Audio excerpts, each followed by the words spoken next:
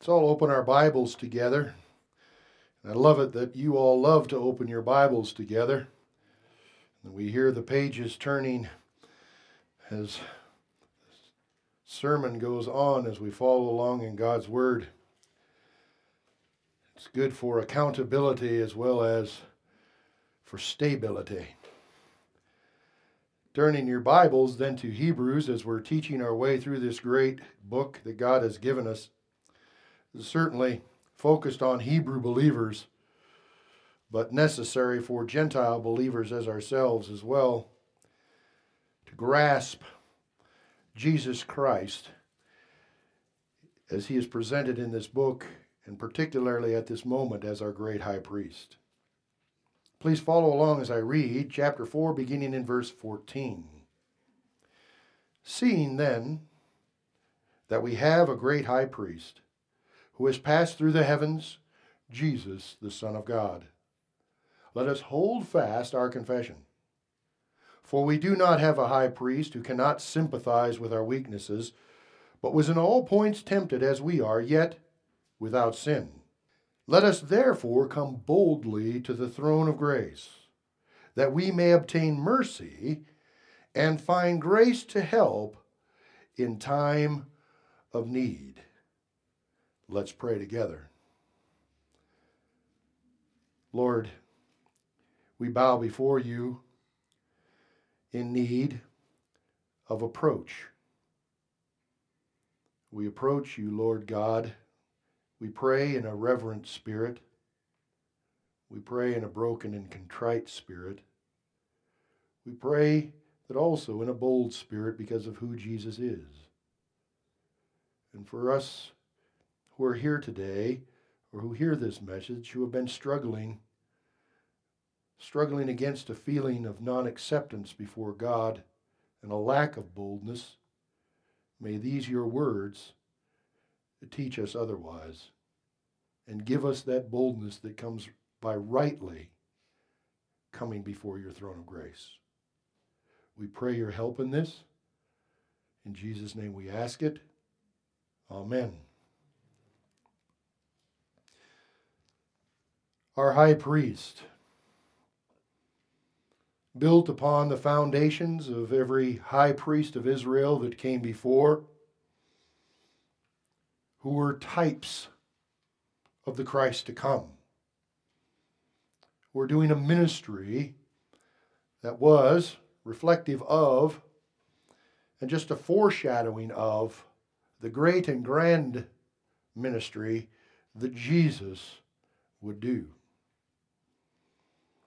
In Hebrews, we've been learning about the high priest, and we are not done yet. I think by the time we are finished with the book of Hebrews, we are going to have quite a tome of knowledge, quite a body of knowledge that we can call our confession of Jesus Christ, our high priest, of what we can know, believe, and confess as truth, and then walk in it by faith.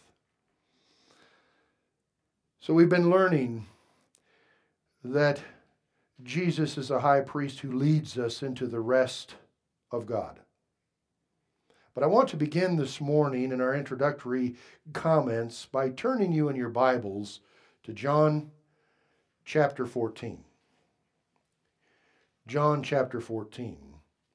For I think this passage reflects the reality of the hearts and minds of many believers, even believers who have walked with Jesus for a long time, and even intimately as is here, and need to be corrected in it and brought near. John chapter 14, verse 1. Jesus says to his disciples, "Let not your heart be troubled.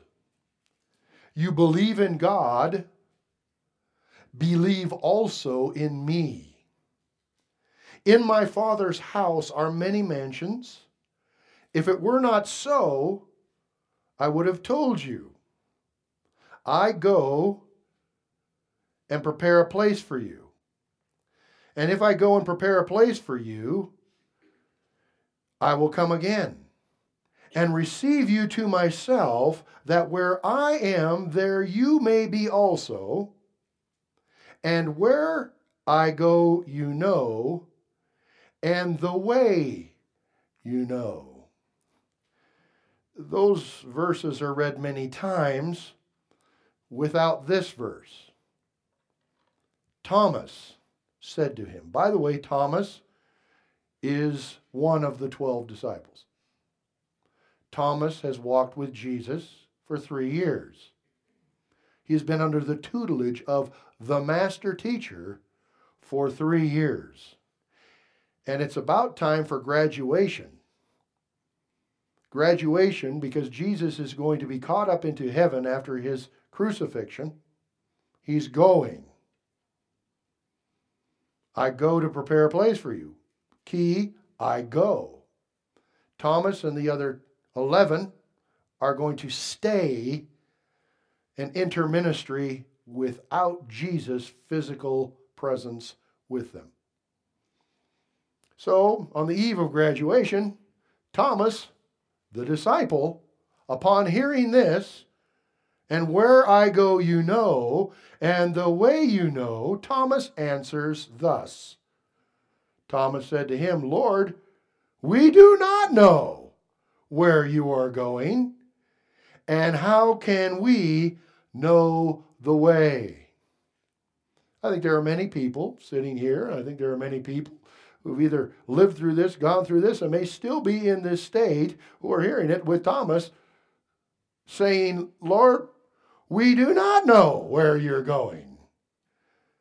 And how can we know the way? Not a very good credential right before graduation. Jesus said to him, I am the way. I am the way. We do not know the way. Jesus said, I am the way, the truth, and the life. No one comes to the Father except through me. If you had known me, you would have known my Father, and from now on you know him and have seen him. Jesus is going to the Father, and Thomas doesn't know where he's going or how to get there. I think there are many people who have confessed a faith in Jesus Christ who, in reality, when they think about how they are going to get into the presence of God the Father, they have some concerns. How can we know the way into the throne room of God?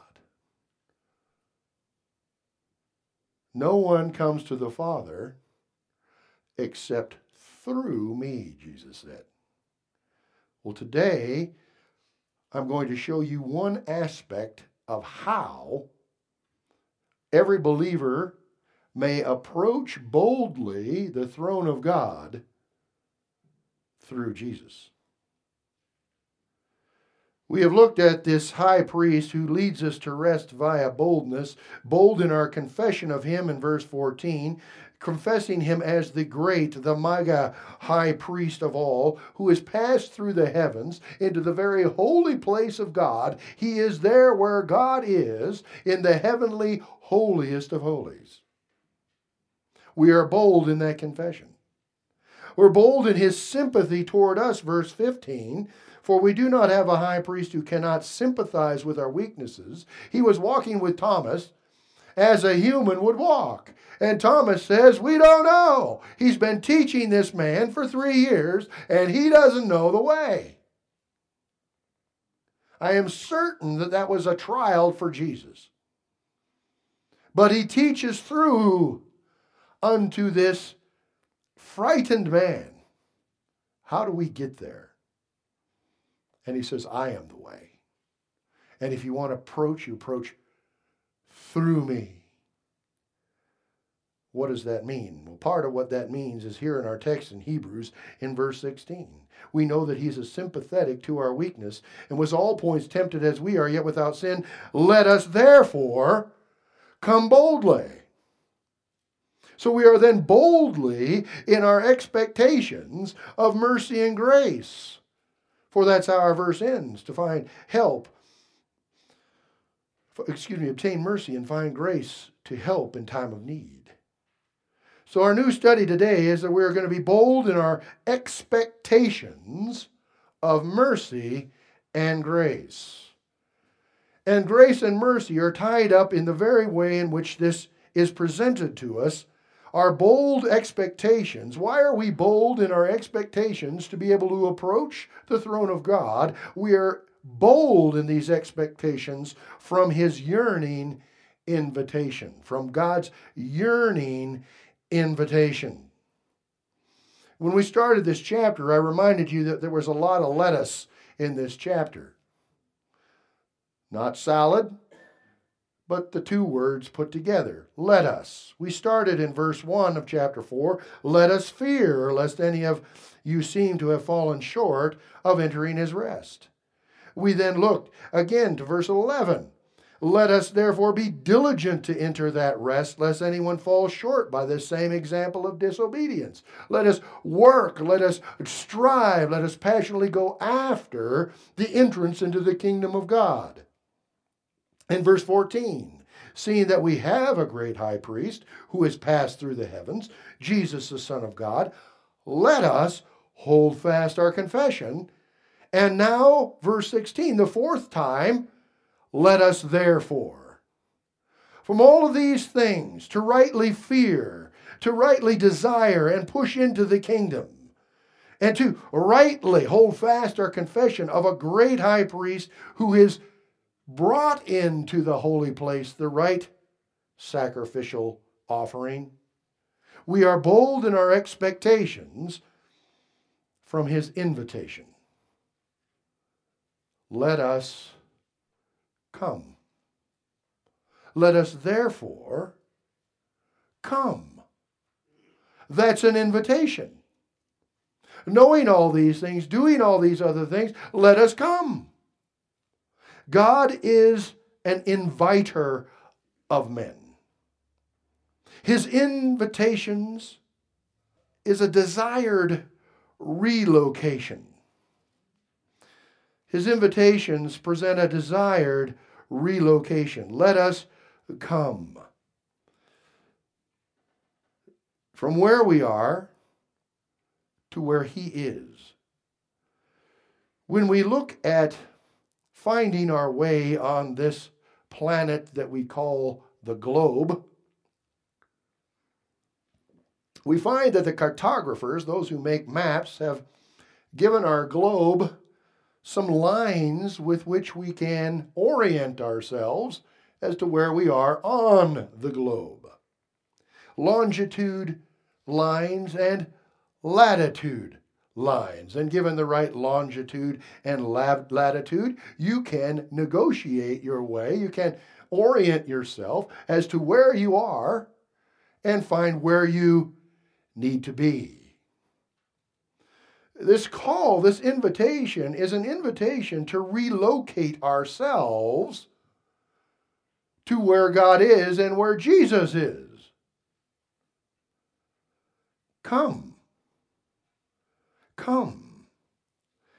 So if I carry this metaphor, this picture a little further, the longitude of this section of Scripture is equated with intimacy. The longitude can be equated with intimacy, and the latitude with proximity. Intimacy with God and proximity to God, closeness to God. And one of the things I've said many times, and I will repeat probably many times to myself and to you, is this truth about God's commandments. We have a number of ways we can look at God's commands. We can have the negative way, that God is a commanding God and He's given us negative laws. And we have to bear them, and they're oppressive. We can look at God's commands in another way, that God is indeed, by His commands, protecting us from ourselves. So that these curbs on the side of the road will keep us in God's road and not allow us to jump off into the ditch, into the weeds of sin and strife. God's commands orient us that way. But we can see God's commands as we need to see them, the way God sees them. God's commands can be equated with this statement: come here. Come here. God is a God of invitation, and He's never stopped being that to all men. God retrieves men. God calls after men, even after sin, because God desires communion with men. God desires fellowship, communion with the men He has created. Even Adam and Eve in the beginning, when they were walking in the garden and had fallen into sin, Adam and Eve had then hidden themselves from God, and it is God who calls out in the garden, "Where art thou?" Where art thou? God is looking to come to them, and man is running from Him. God is after them and calling Adam and Eve to Himself. And to make it easier to approach, He even covered their sin and their nakedness. In 3:21 of Genesis, the Lord God made tunics of skin and clothed them. God says, "Come here." To Abraham, God said to him and all his people who would be there, but to all the peoples of the world, He said something to Abraham that resonates with the idea of "let us come." To Abraham, He said in covenant promise, in Genesis 22, He said, "In your seed," listen, "all the nations of the earth shall be" what? Blessed. That's God saying, come here through this seed. No one comes to the Father but through me.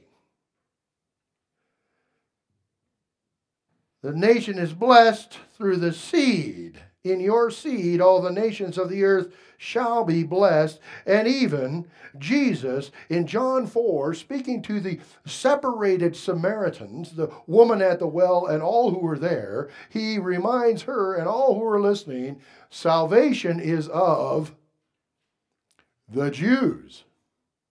Salvation is of the Jews. The Jews of whom Jesus is one. No one comes to the Father but through me, a Jew. To Moses, God said, come before me through this law. The entirety of the law we can look at as oppressive commands designed to keep people in a bondage or an underprivileged position, or we can see it as God's invitation, which is what the law was. Never before had God put His glorious presence on the face of the earth and invited a people and any other people who would join themselves to that people to meet with Him. But in the law of Moses, they made a tabernacle that was called the tabernacle of meeting. Not just we're going to get together and hang out together, fellow Hebrews. Yeah, this is a cool place, man. No, this was where you met with God, very God. It was a reverential center of God saying, come here, but when you come. But when you come holy. Meet me at the tabernacle of meeting. And even in the life of all of the law of Israel, the 7 feasts of Israel, every calendar year, The 7 feasts required by God typify the sequence of the Lord's redemptive career of his work. It begins at Passover, where the sacrifice is made for sin so that the angel of death passed over Israel.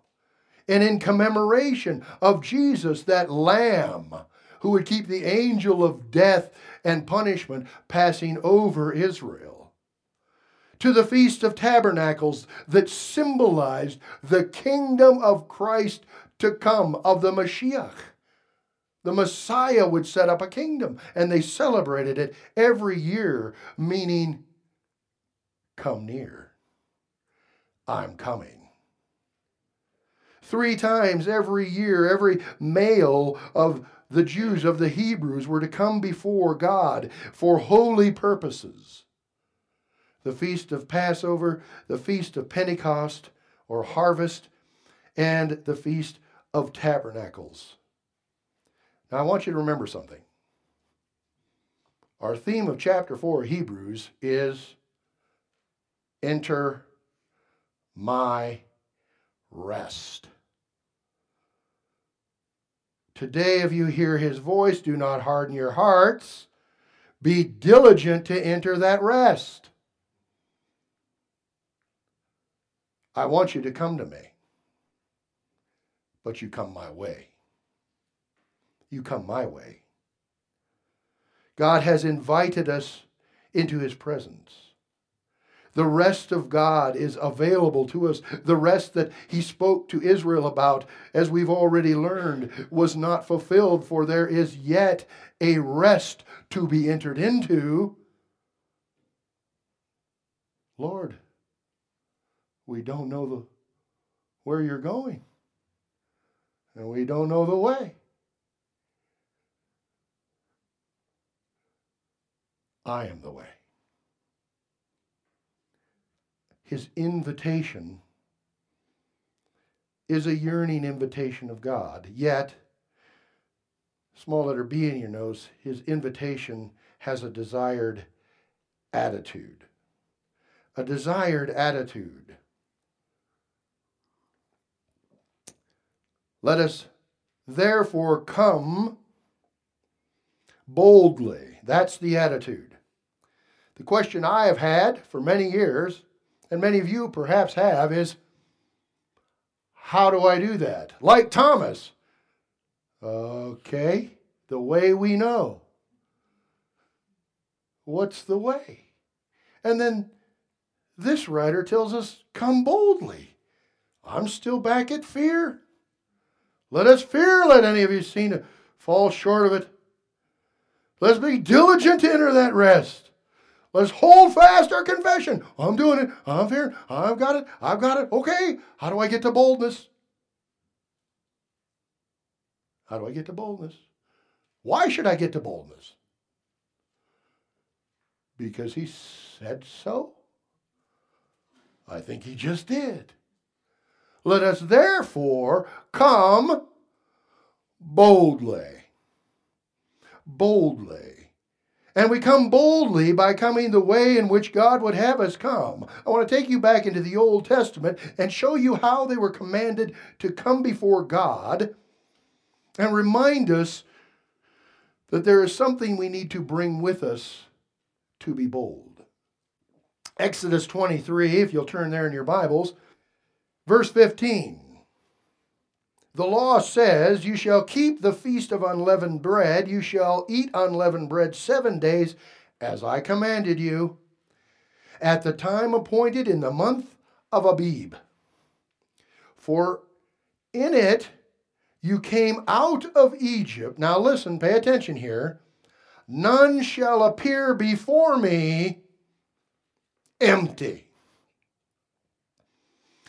Come to me, but don't come empty. What does that mean? Let me explain it a little further by a term that gives us the fullness of this. Exodus 34:20. But the firstborn of a donkey you shall redeem with a lamb. And if you will not redeem him, then you shall break his neck. Here's the principle.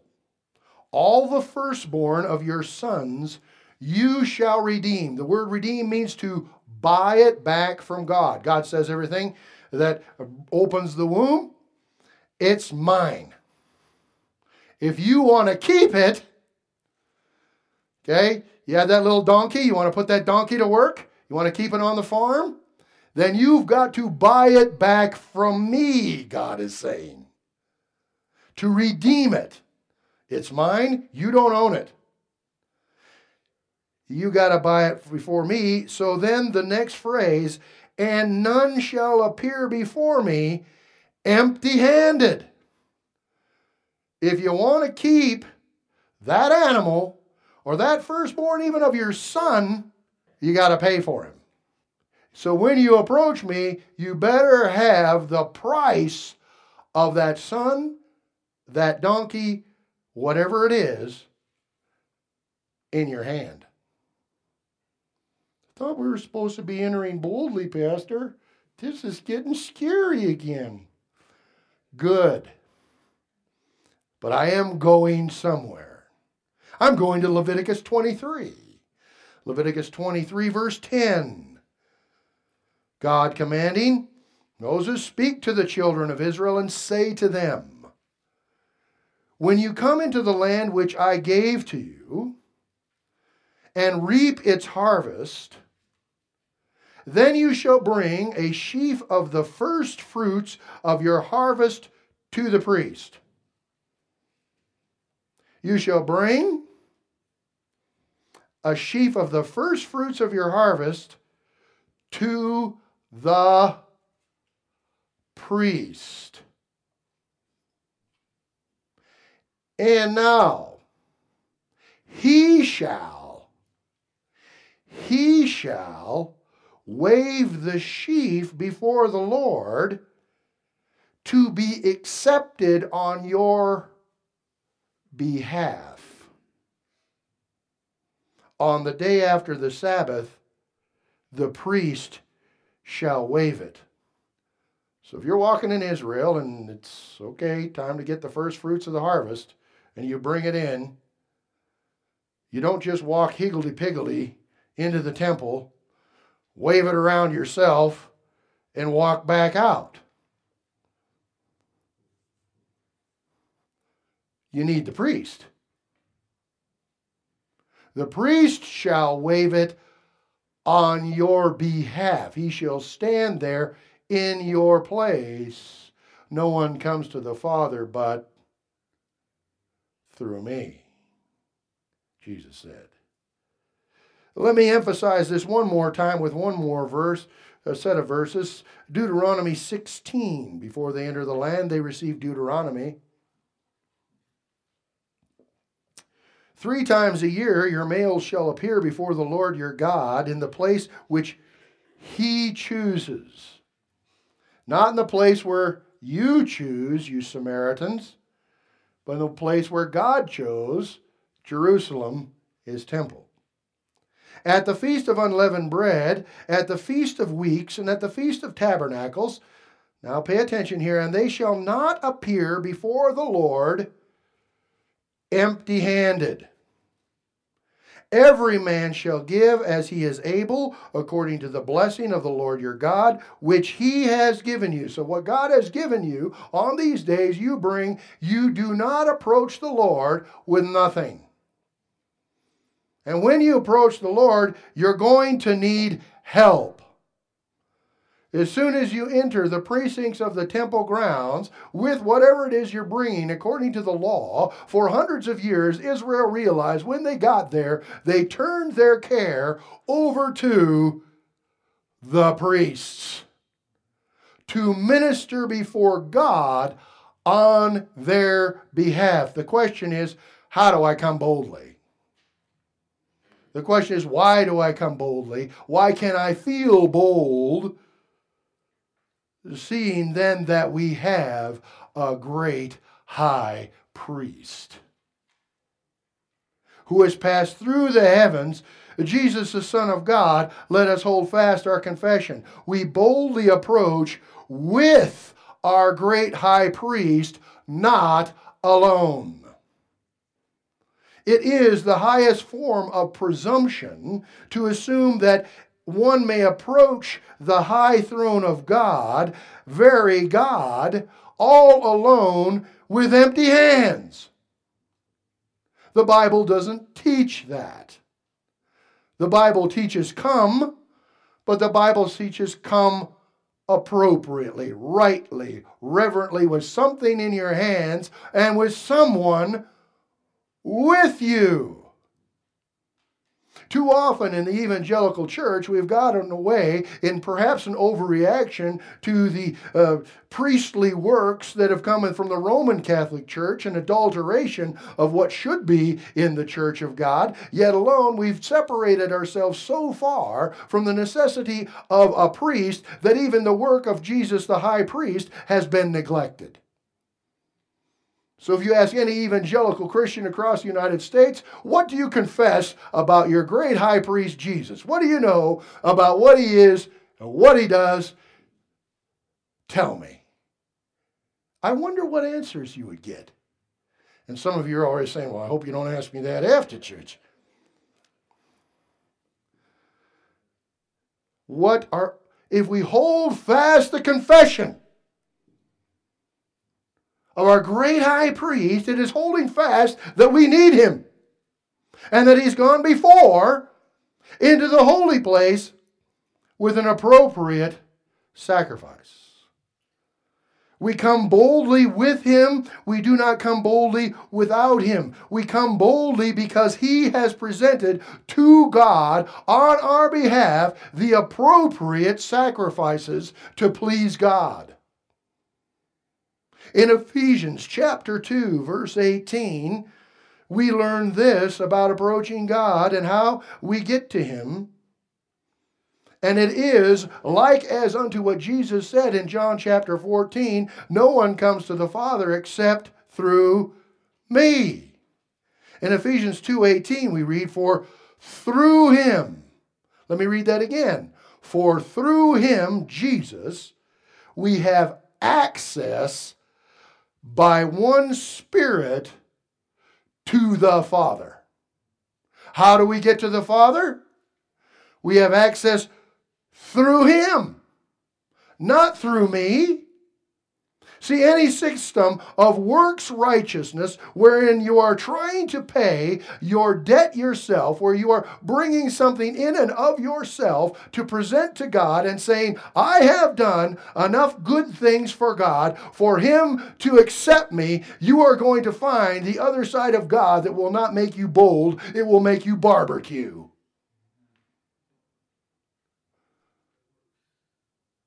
It will be burned up with fire. You approach God not empty-handed. You approach him with the appropriate sacrifice. We come through him. Ephesians, again, the Apostle Paul tells them in chapter 3, verse 12. Speaking of Jesus, he says, in whom, in Jesus, we have boldness. There it is, boldness and access with confidence through faith. Where? Where's that faith placed? In him.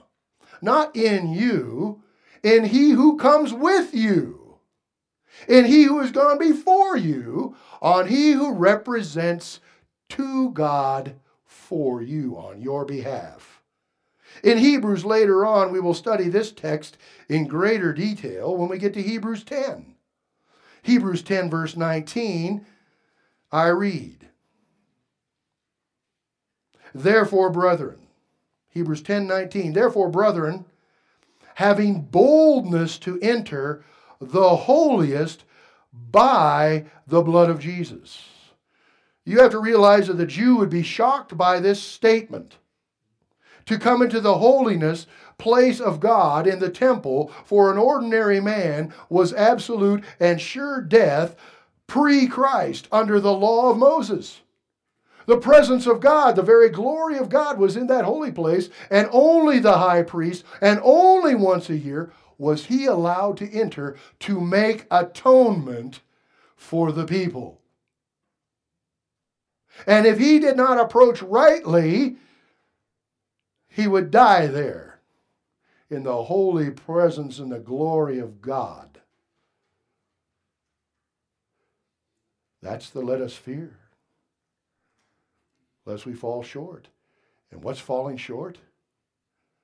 Unbelief.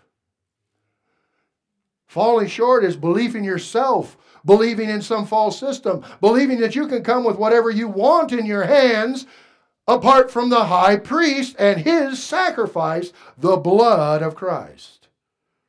Having boldness, it says in Hebrews 10:13, to enter the holiest by the blood of Christ. The means of the entry is by his sacrificial blood, in which I must trust. The way you know. The way you know. What can wash away my sin? Nothing but the blood of Jesus. See, there's theology in these old songs. There's entrance with boldness in these psalms.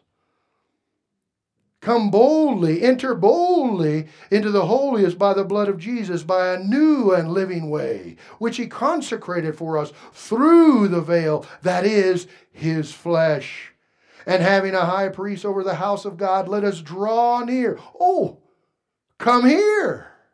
Let us draw near with a true heart in full assurance of faith, having our hearts sprinkled from an evil conscience and our bodies washed with pure water. Full assurance of the faith is a synonym for, let us therefore come boldly. A lyric from a hymn I love. Bold I approach the eternal throne and claim the crown through Christ alone. The way you know. I am the way, the truth, and the life. The second half of that verse that I was quoting says this, or excuse me, the first half, no condemnation now I dread. That's boldness. Jesus and all in him are mine. Not in me, in him are mine. Alive in him, my living head, and clothed in righteousness divine. So we're bold from his invitation, and it's a yearning invitation. God desires people to come unto him, and he has made a way, his one way, the one way Jesus, the high priest, who presents the appropriate sacrifice for our boldness and does the appropriate ministry for us. Why are you here, Fred Meecott?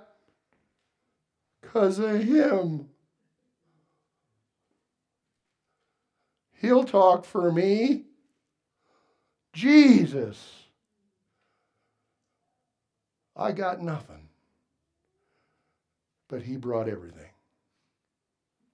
Bold in our expectations of his pointed destination. We could call it pinpointed destination.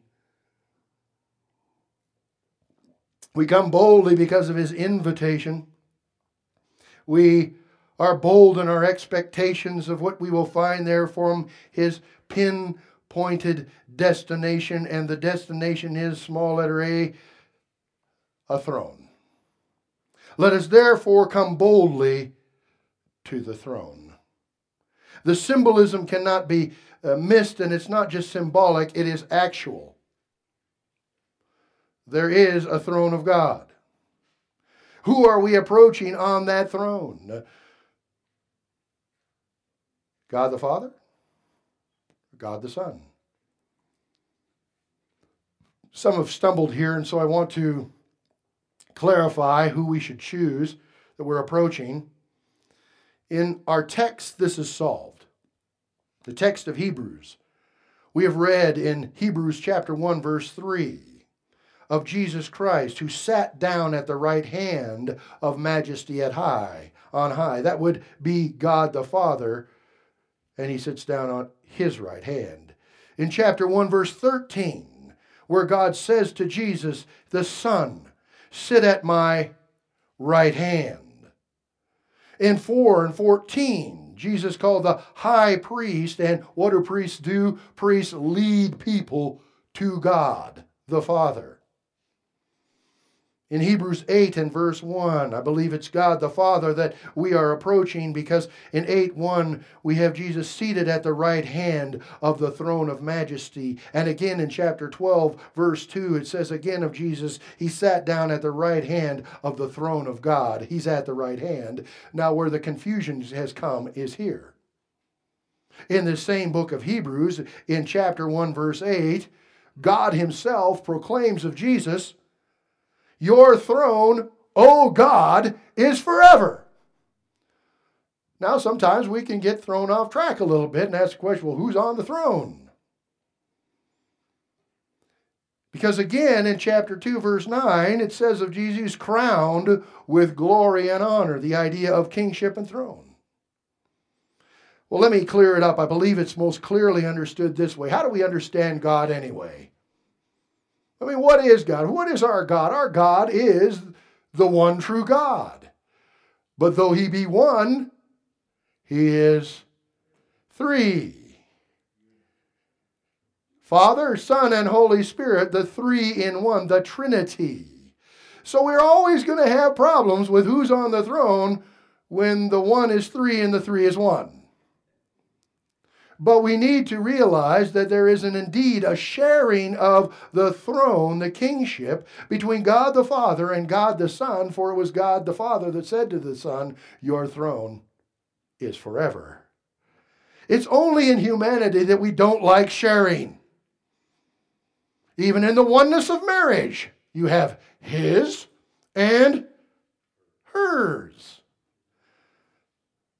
and less ours. What are you doing with that? You mean you brushed your teeth with my toothbrush? What are you thinking? I know that's never happened to any of you. But that's the sacred ground right there.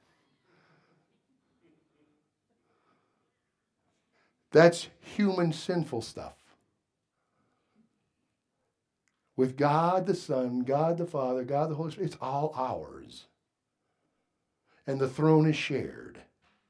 So we come before the throne, even though the Son is leading us to the throne and shares the throne. And I know somebody just got confused, so I'll keep moving.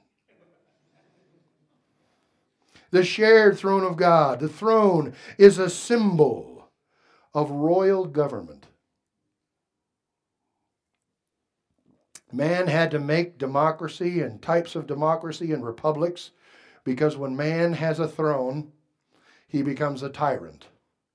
But when God has the throne, his royal authority, his royal government brings peace. The Prince of Peace. His throne is a symbol then of royal government. And it refers even to the king's role as a judge, a judgment seat, if you will, as well. And since God alone is the true king, it is natural that the word throne should apply to his royal authority. Listen to the psalmist. In Psalm 11, verse 4, the Lord is in his holy temple. The Lord's throne, hear me, is in heaven. His eyes behold. His eyelids, listen, test the sons of men. His authority, his position, his power, even his judgment is there. We can approach the throne of judgment. In Psalm 45, 6, your throne, O God, is forever and ever. A scepter of righteousness is the scepter of your kingdom. So when he judges not like the courts of today. Well, what is that judge? Is that judge a liberal, or is that judge a conservative? Is that judge going to look at the law as a living document? Or is that judge going to look at the original text and say, well, this is the way it's written, this is the way we do it. And then even in that, is this judge really on this, or will precedent hold sway? This isn't the courts of men. Righteousness and justice on his throne. His authority to judge especially is pointed out to us in Psalm 9 verse 4. For you have maintained my right and my cause, says the psalmist. You sat on the throne judging in righteousness. And then to skip down just a couple verses to verse 7 in Psalm 9. But the Lord shall endure forever. He has prepared his throne for judgment. The image of God's throne is carried through the New Testament. Even as we end the New Testament in the book of Revelation, here we find God's royal authority is then given to Jesus and shared with the Father. The throne of authority and royalty is God's and Jesus Christ the Son. The throne of judgment has been given to Jesus, even as he said in Matthew, all authority has been given to me.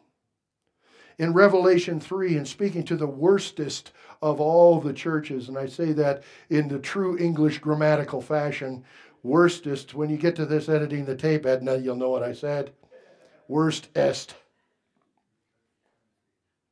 The church that was neither hot nor cold, the Laodicean church, the church that had so much that they were doing and they just floated along. The church that has the worst condemnation, yet has this invitation in Revelation 3:21.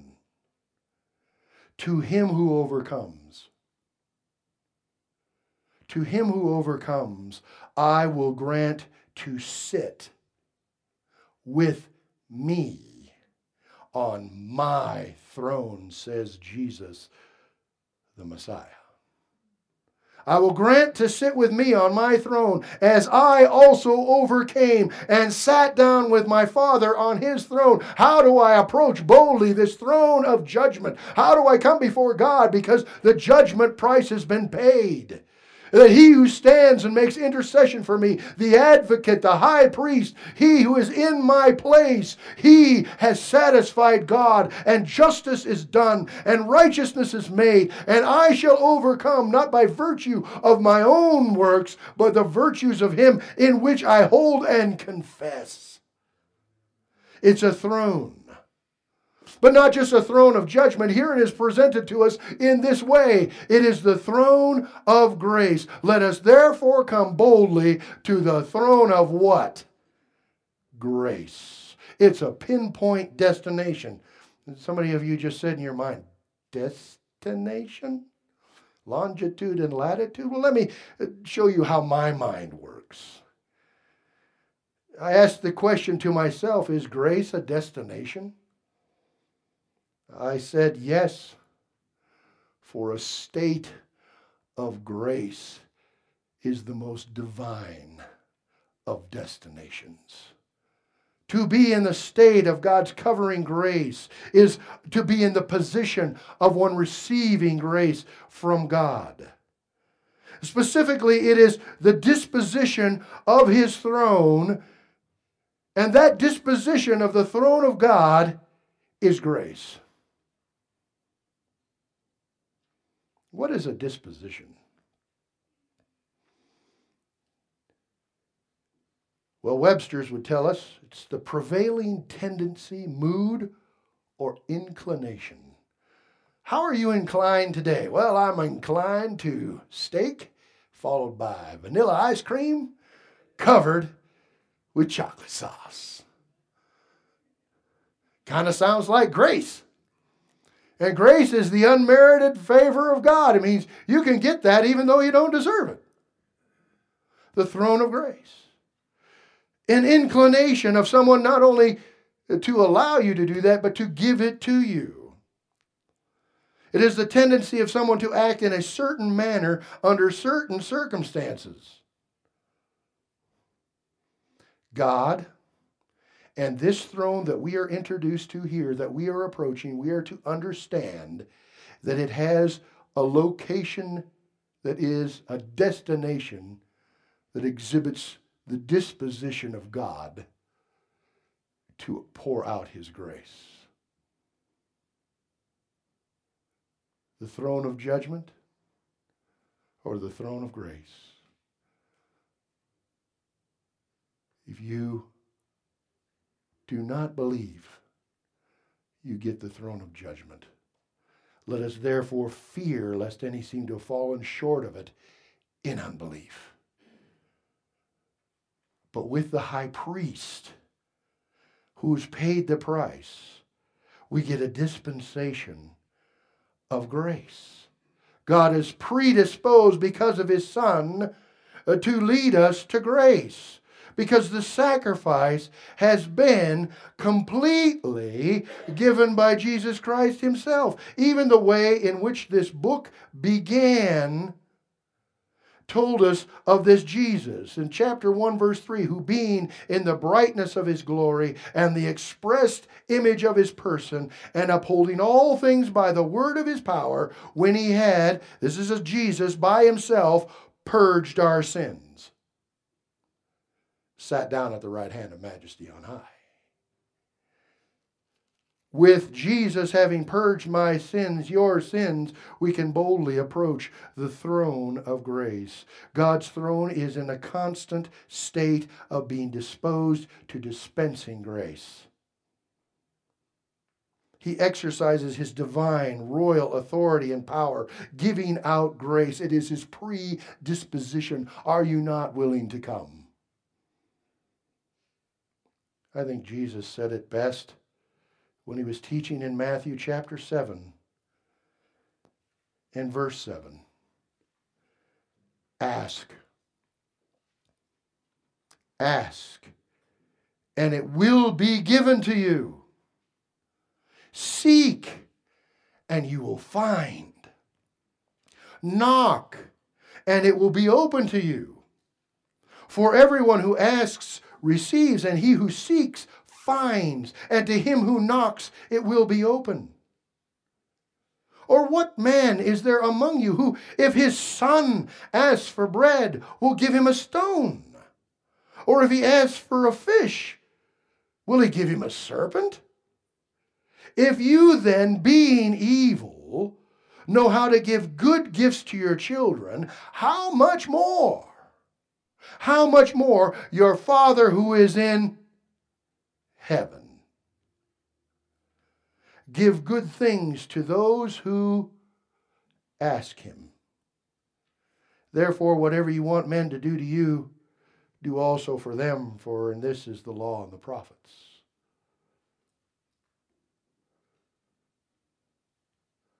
How can you come boldly? You come boldly with the high priest by your side. You come boldly, for he's already entered into the most holy place and offered up his very blood on your behalf, the perfect sacrifice. His hands were full of his own sacrificial offering, accepted by God, making us sons, bringing us into the relationships of sons. Whereas he said in chapter 2 of Hebrews and verse 12, saying, I will declare your name to my brethren.